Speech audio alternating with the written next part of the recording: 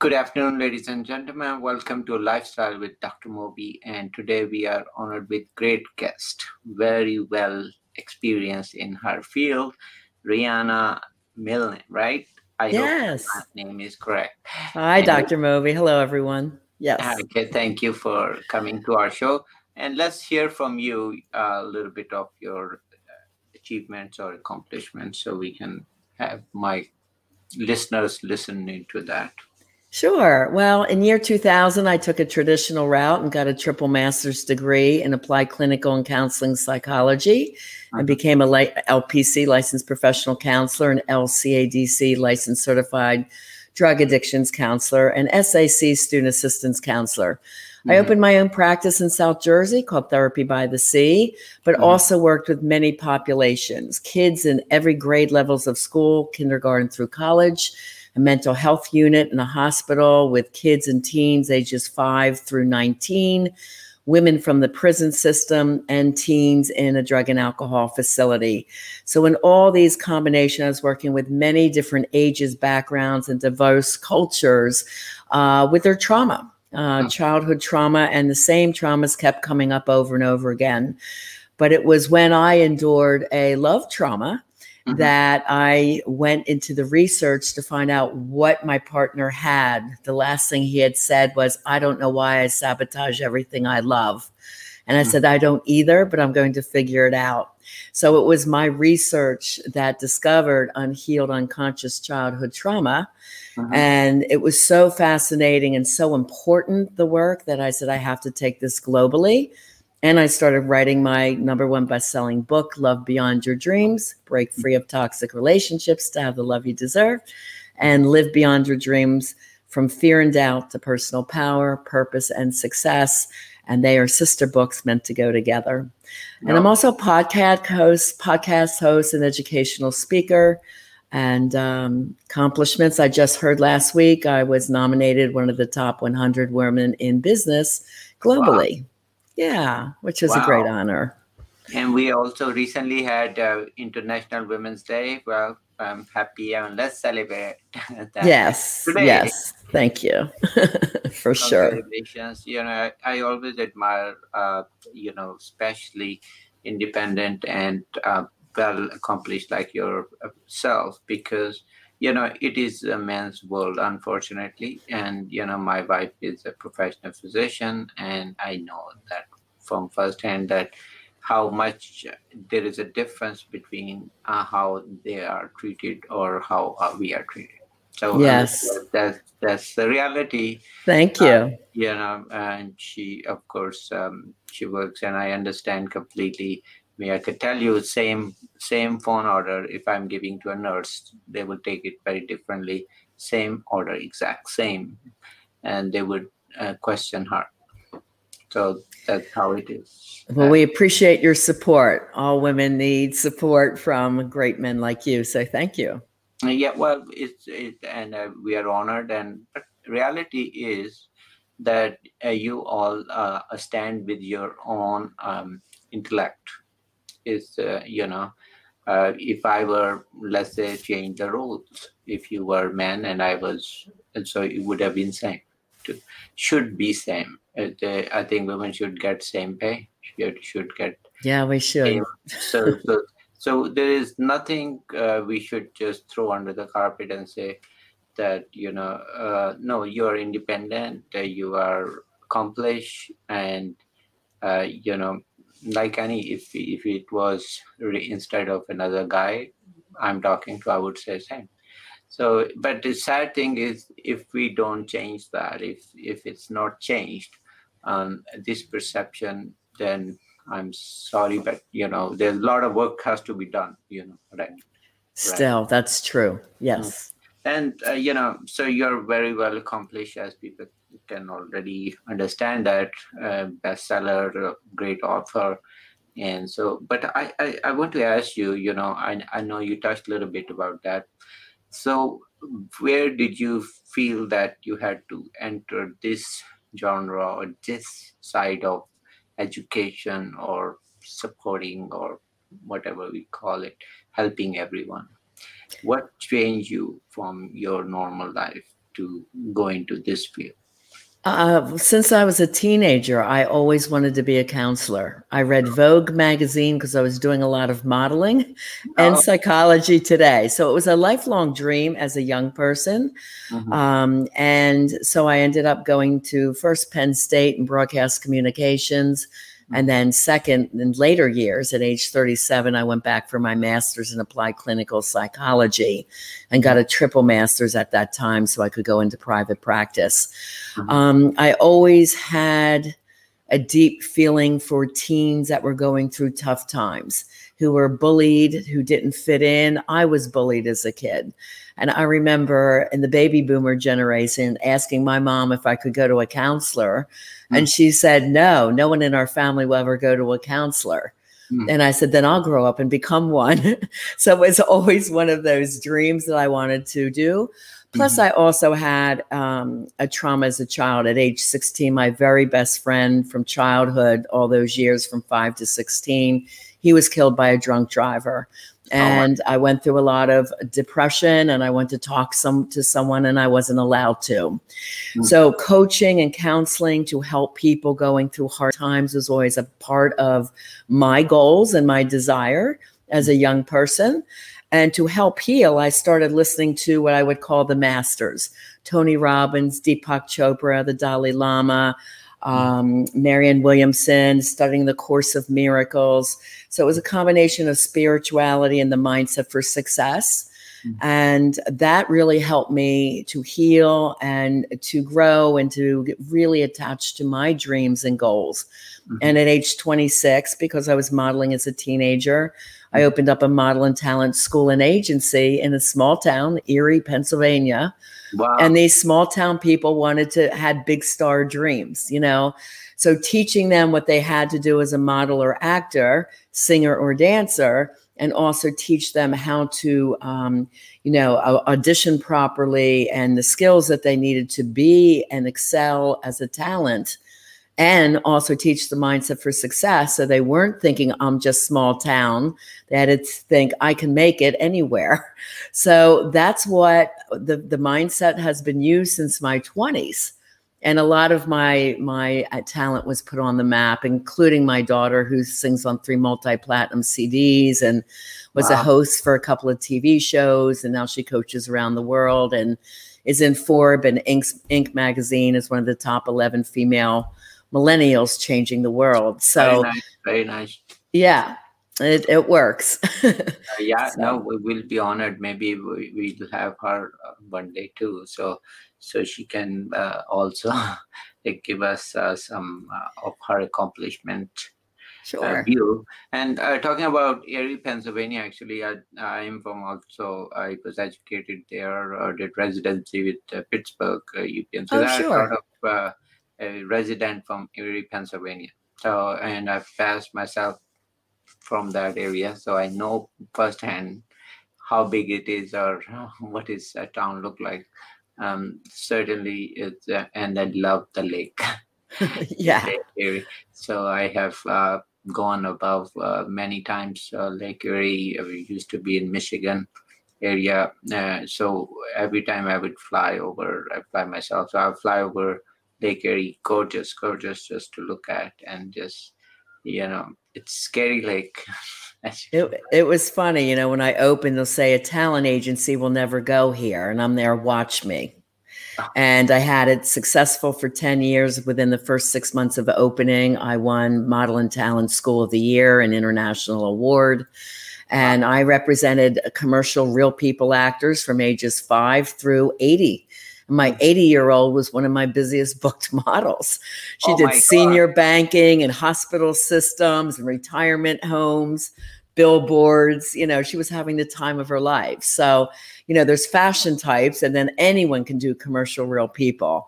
So that was really a fun business. But then after 10 years, I'm like, I really want to be a counselor. And my kids are getting settled now. And I went back to school in later years to do that dream. Now, with that reminds me, you said 80-year-old was the busiest model. That reminds me that why she was the most busiest sitcom person. Oh, yes. Betty White. Yeah, She's very bright. amazing. So, Yes. so she reminded your comment actually reminded me of Patty. I say she's one of a kind. And I know you're all about promoting dreams. So, Yeah, we can remind our listeners it's never too late to go for your dreams yeah, and your goals. yeah. Well, look at me. I mean, I'm not. Started in my 20s, so I started showbiz in 50s. So, so you can start whenever you feel like doing That's something right. that you love. Keep doing. That's it. I mean, of course, I was doing medicine all my years, and now I said, okay, I'm still doing medicine, but I said now I want to do something to promote education, promote health, promote bringing persons like you to teach us about relationships. So let's talk a little bit about some of the childhood traumas. I know it is one of a very important topic actually, and a lot of mental health. And by the way, I have done a lot of years in Department of Defense as well as so I deal with kids too. We had a lot of mood disorders. Okay. Too.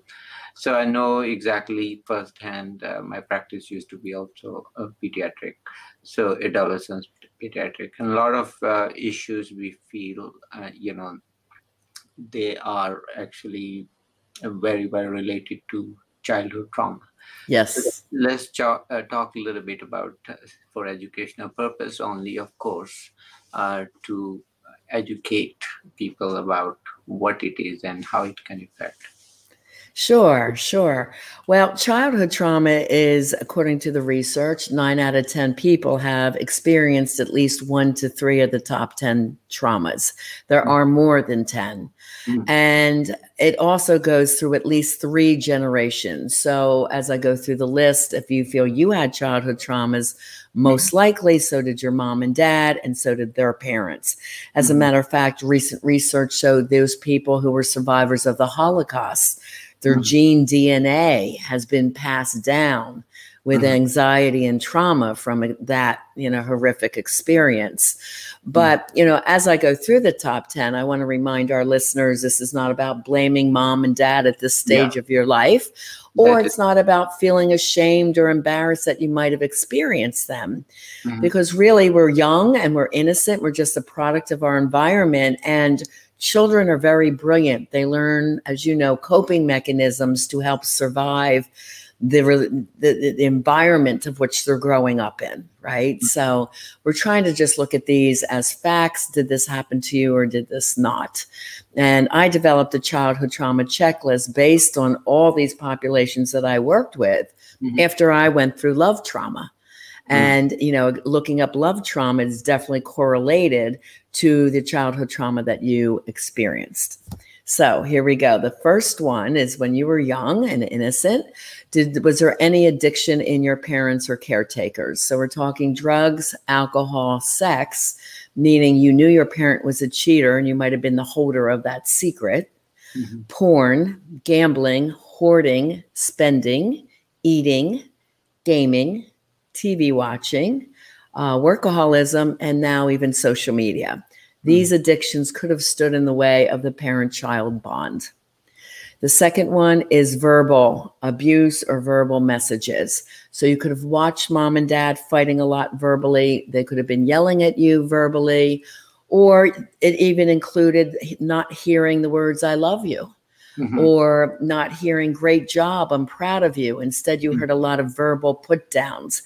I know with my modeling agency, I had a girl, Jennifer. She was a large size model. She was size 23, and she wanted to be a model. And she came to me, she said, do you think I can do this? I said, I think you can do whatever you put your mind to, but I'll need you to be about a size 16, 18 with my help. Are you ready to do that? She goes, yes, I am. So her family was laughing at her. You're throwing your money away. Look in the mirror. You're fat. You'll never do this. She became a Ford special size model and made a lot of money, So again, the childhood messages of she could never do it, and someone who believed in her telling her she could. Very important. Yeah. Verbal messages. The third one is emotional abuse or neglect. The fourth one is physical abuse, rape, or molestation. And these things could have happened inside or outside of the home, any of these traumas, because you could have had a perfect family relationship at walking to school every day, getting beat up by the town bully. So, any of these could have happened. The next one is abandonment. And I identify two types, fault and no fault abandonment.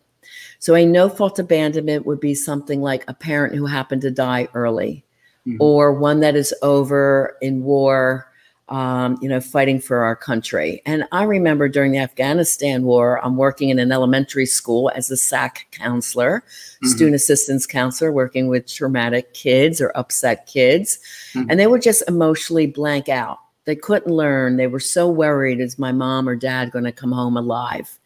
And these kids were then identified ADHD. And I said, they're not ADHD. They're going through a trauma right now, a separation anxiety, this trauma of this absentee parent. And they can't think of anything else. And when trauma is up, so is cortisol, and memory and learning goes down.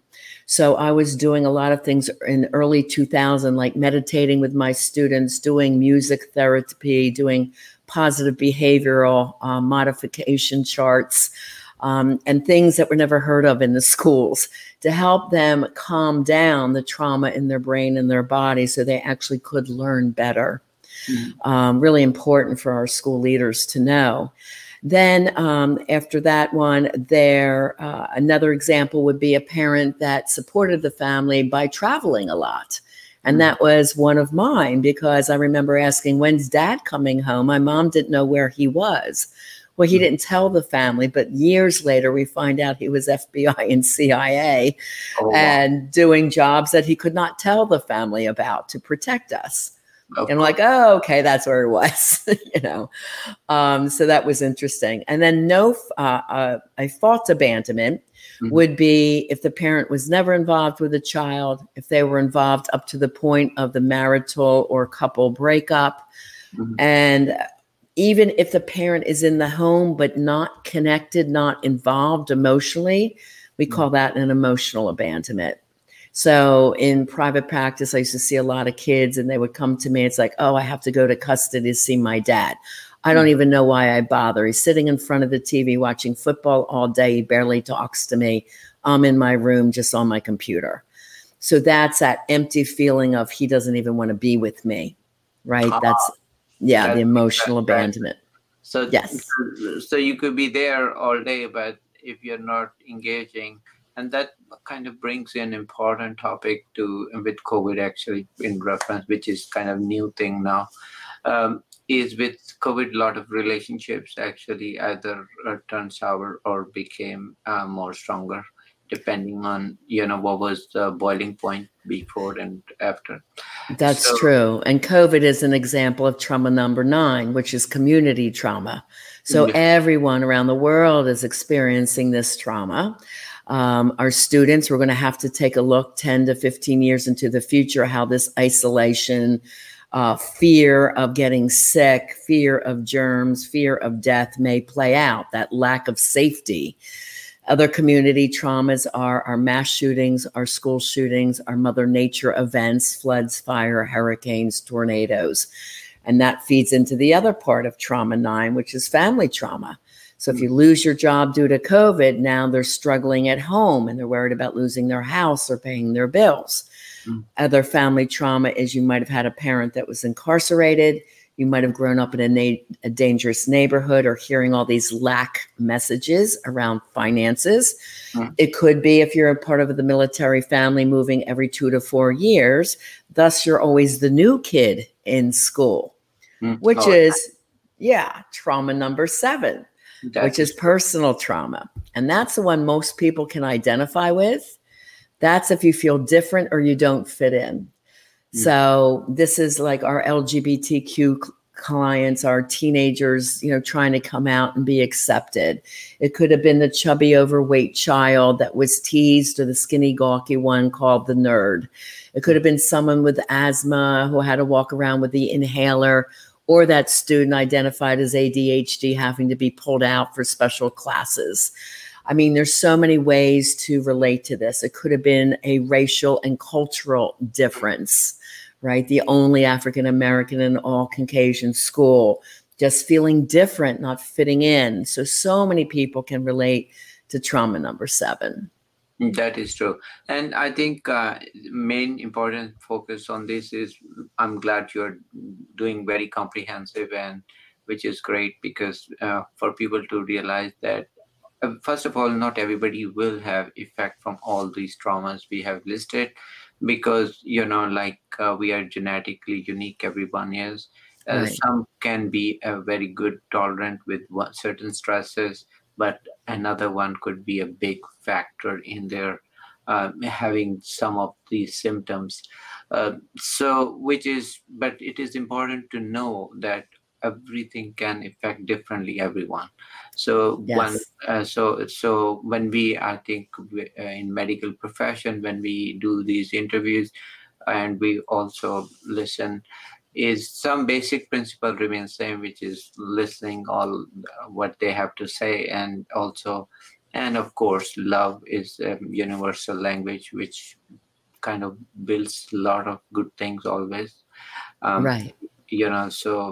so listening and helping them and understand their own body, so their own mechanism, their own defense mechanism, their own actually help anyone to deal with these, uh, My master's thesis was a part of this, which I did years before being an expert in trauma recovery. mhm, And it was about how to raise confident teenagers mhm, and teach them resiliency to mhm. increase self esteem and confidence and decrease high risk behaviors. And that thesis is now written in 14 different languages around the world. So it's all about the importance of resiliency Yeah. and helping kids to be resilient. And very often the parents aren't around to help them do that. So our educators and the counselors in the schools or our coaches sometimes are the frontline people to teach these very important skills that our kids need because what's going on in our world today. Mhm. And I think that it brings an important topic that anyone can do. Few good tips always is that be kind and listening and helping and promoting that, because so there are general principles which you can apply, pretty much anyone can apply, it doesn't matter. And then sympathizing, or at least paying attention, right, to your teenager or to your anyone, kids, or maybe sitting, Yes. spending a little more extra time with them, uh, just Very important. Yeah, really to see the signs of asking for help. And with our teenagers, there's two types of personalities. We have the externalizers and the internalizers. So when the internalizer's going through pain, this is the type I saw at Atlantic Care Hospital. They would be the kids that are suicidal, cutting, self-mutilating, taking drugs and alcohol in secret. They were very secret and suffering in silence. The externalizers were more the angry kids, the runaways, the acting out, getting in trouble with petty crime, those types of things. These are all signs of needing help. So if you see signs of your kids needing help, get them to an online coach or a counselor, somebody that they feel they can talk to. I know a lot of people like working through the computer because they didn't like coming into a counseling center where other people are looking at them. So whatever type of help you get, if your teen has been traumatized, do get a CCTP, certified clinical trauma professional that's used to working with high degrees of trauma in kids. But it's important that you do something and not ignore the signs, for sure. Yeah, for sure. And then also brings the important topic is, if when these grow up and they be, let's say if somebody, not they, but if somebody has these sociopath or some of difficult personality traits, why would they kind of attract each other, or somehow we are attracted to them? Can you put Yes, that's true. That's what happens. People of trauma usually attract people of trauma.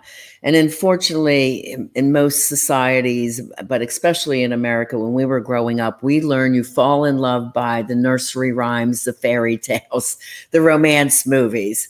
Yeah. So Sleeping Beauty, the handsome prince comes, wakes her up with this magical kiss, and they go off and they're happily ever after. So we learn to fall in love by chemistry.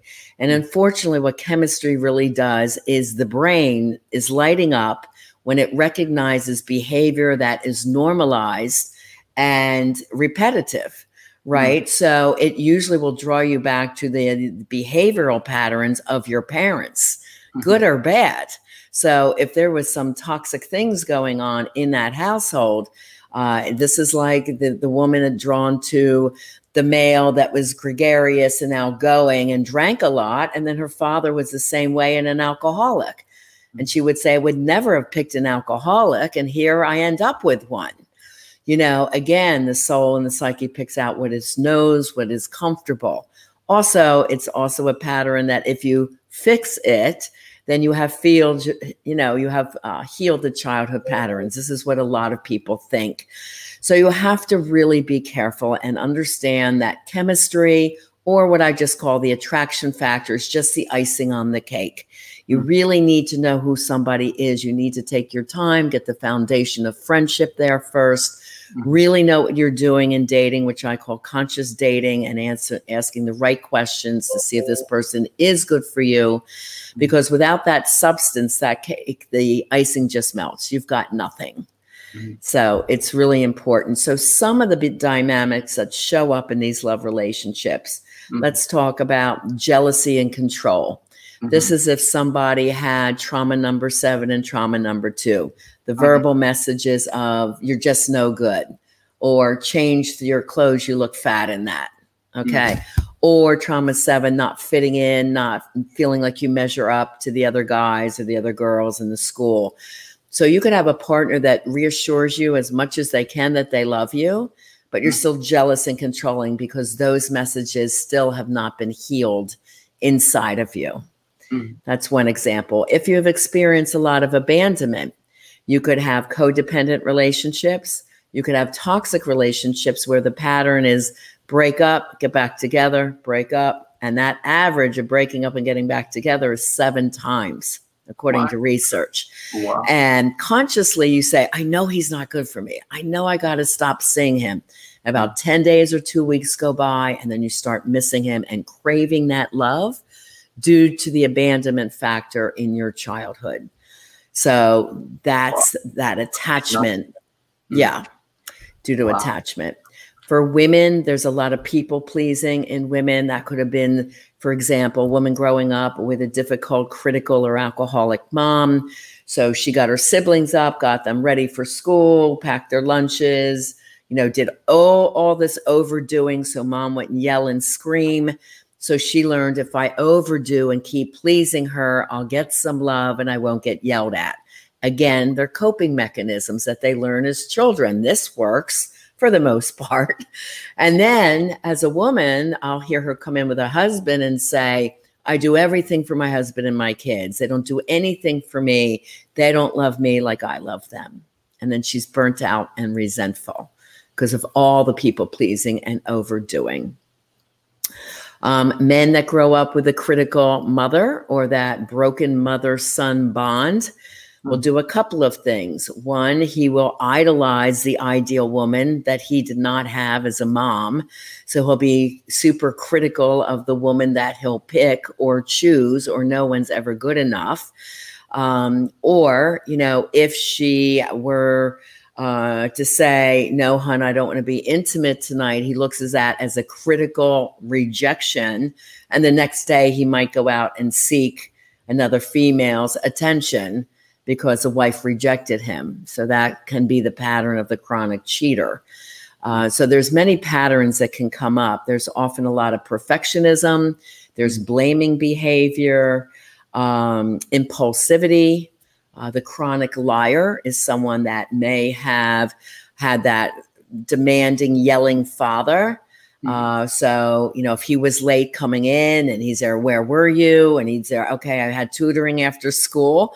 If he lied and got away with it, his mind is saying, wow, lying works. I didn't get beat today, or I didn't get screamed at today. And Mm. then they learn to be expert liars.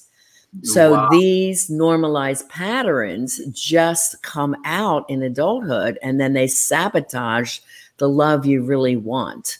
And so it's important that we recognize what's unconscious. We change those fear-based negative thoughts or activities that are hurting you or your relationship. And we go from unconscious to full conscious awareness and create the new patterns that will give you emotionally healthy love. Wow, wow. It's amazing how you summarize so many. Oh my God. I was listening and I said, wow, it's like kind of thesis. It's like he gave so many great points. And just, Thanks. I know, I hope people can absorb all that, but let me kind of break down few out of them. So I know I hear a lot of these from certain population. They'll say, I do a lot of things and then I please everyone, but nobody loves me as much as, and that I hear that a lot. So, Mm-hmm. tell me a little bit about what was the behind mechanism for that was because in The childhood. people pleasing is that difficult parent who you're afraid is going to severely punish you or scream at you. So you overdo to please them and make sure that, that's the way you gain love. So that's your attention of gaining love, and you keep on doing in your adult life Keep already. doing it. And it just becomes a normalized pattern. Okay. Mm-hmm. Now, I also want to ask you, and a lot of people ask, and this is about kind of a little different topic or same topic. It's on relationship. Now, why is that we are so advanced and we understand relationship and we study a lot. I mean, we have so many theses, books, and everything. But if we look at the relationships overall, there is a lot of unhappiness. There is Yeah. lack of relationship as we had when we were growing up, seeing our parents, and for some reason they didn't have all this, but they had better relationships. So where did we go wrong? Well, again, it's the unhealed trauma. Mm. So, trauma is shown from many studies to go through the generations. So, Mm. if it's not stopped and healed with one partner, one parent, Mm. and bring up their children differently, Mm. then things just keep progressing down the generations. Mm. Nothing changes. It was funny. I was on the beach the other day with 6 of my peers. And like I said, I'm from the baby boomers. And I said, my mom never said the words, I love you. And all 6 said the same thing. We never heard those words. And Yeah. I asked my mom, I was 24 years old, and this was after I had my first daughter. And I said, well, thank you, Mom, for having me. I was your child number 4 out of 5. You could have stopped, And I said, I love you. Thank you. She goes, well, thanks. And I said, well, I have a question. Why did you never say the words, I love you? She goes, well, those are words I never heard. We grew up in the Great Depression. It was all about survival and working hard. Yeah. And I said, but your children need to hear those words, Mom. So as a mom for me, I did everything that I would have wanted from my mother, telling my girls all the time, I love you. I'm proud of you. Great job. You can do whatever you believe in. And 2 daughters out of the home and successful by Mm. age 19 and 20 came from those empowering messages. Mm. And I knew like I had to work harder against those messages that were negative. So as parents, if you can learn the mindset for success, which is written in my Live book, it will really help to empower your kids to be successful down the road. Mm. Everything matters, everything that is said and done as a parent to enable your kids towards success. Okay. Now, other thing I want to also ask you, and this is actually very interesting. I never knew that here also people. I thought that's more of our Asian culture that couples don't express as much as love. Older. Of course, my parents and all that age, zero expression. I mean, the most expression they would have is, writing a poetry or maybe reading that, and but that doesn't say that I love you. It means like expressing love. Uh, Right. so, but that's the way it is. I mean, that can be taken as it was the way people practice it. Correct. We do have to consider the cultural norms. And I work with people all over the globe. So I do consider their cultural norms and what they grew up with. I got I had a really wonderful young girl from India, and her father was very strict and demanding, never said anything complimentary, would not allow her to date. And she's 32 and she comes to me. She goes, I have no idea how to date. I don't have the confidence to date. I'm scared to death of men. So all this demanding, critical father taught her is, I'm afraid.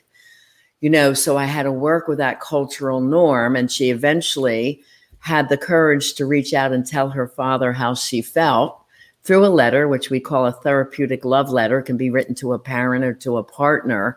And it really helped heal the relationship.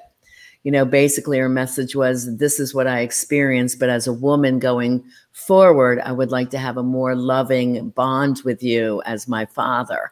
And he responded well to the letter. Oh, So sometimes the kids are teaching the parents, how to have those more loving conversations and those feelings expressed. mm. And that is, I think, really a nice way, because I mean, now I see there is, and maybe there is another side, that there is definitely expression there. You'll see all kind of texting and say I love you, blah blah blah, but they don't mean it. You know what I mean?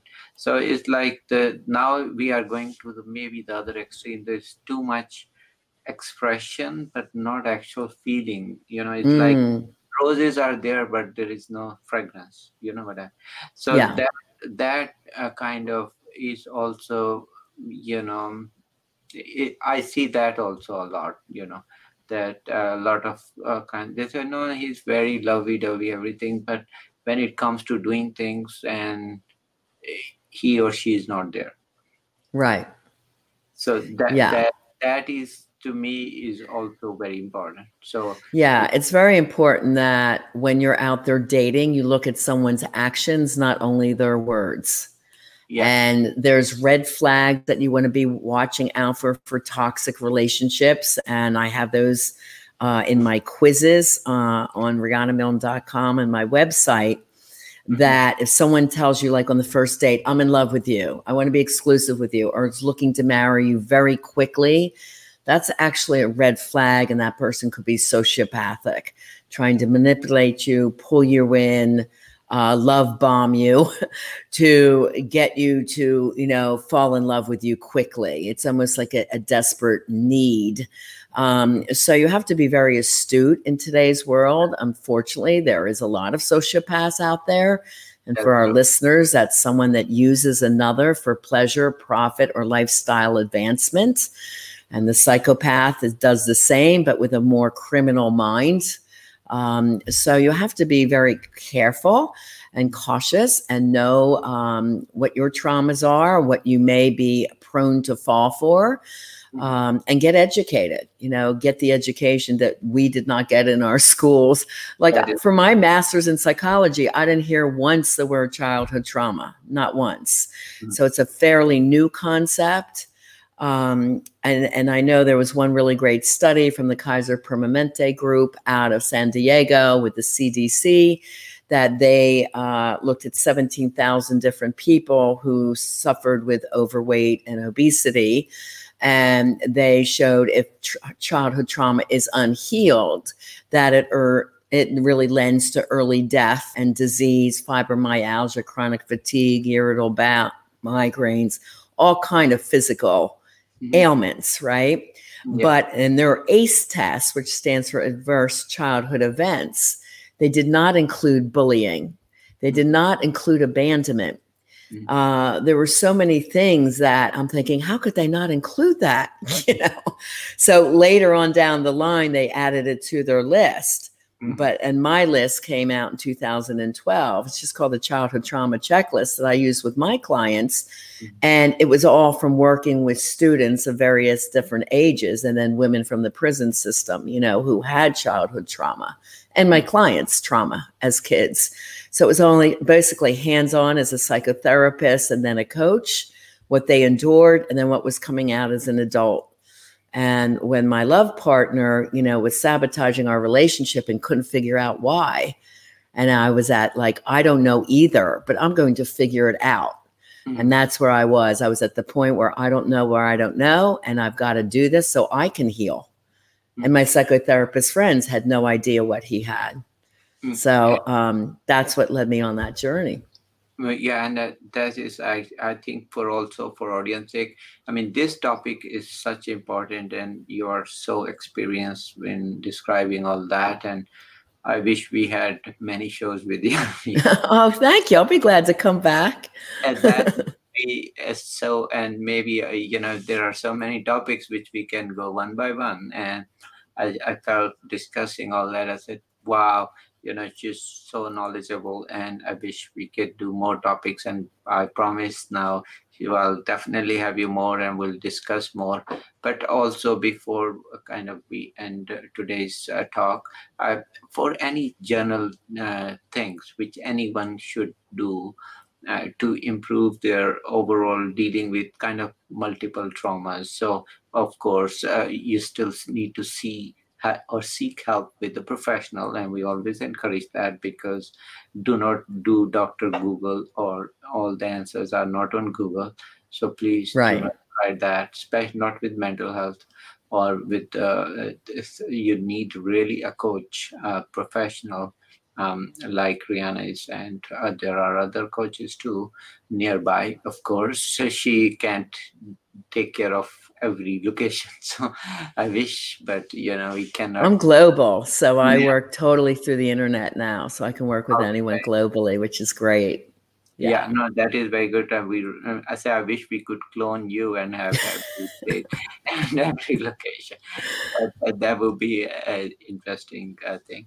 But anyways, so what are some of the general things anybody should do to actually make them more resilient? Okay. Well, the healing is different for everyone. I describe it like a puzzle, because I first assess what were the childhood traumas you experienced, the top 10. Then I look at the severity levels. How bad was the abandonment, or the physical abuse, or the verbal abuse? And then 3, how is it coming out today? So if I have a couple that comes to me, and I work with both straight and LGBTQ couples, because there is no prejudice at all when it comes to childhood trauma. It's the same type of patterns over and over. But, I have to look at the traumas of partner A and then partner B. And then the third entity is the relationship. So what are they suffering from, and how does it show up in the relationship?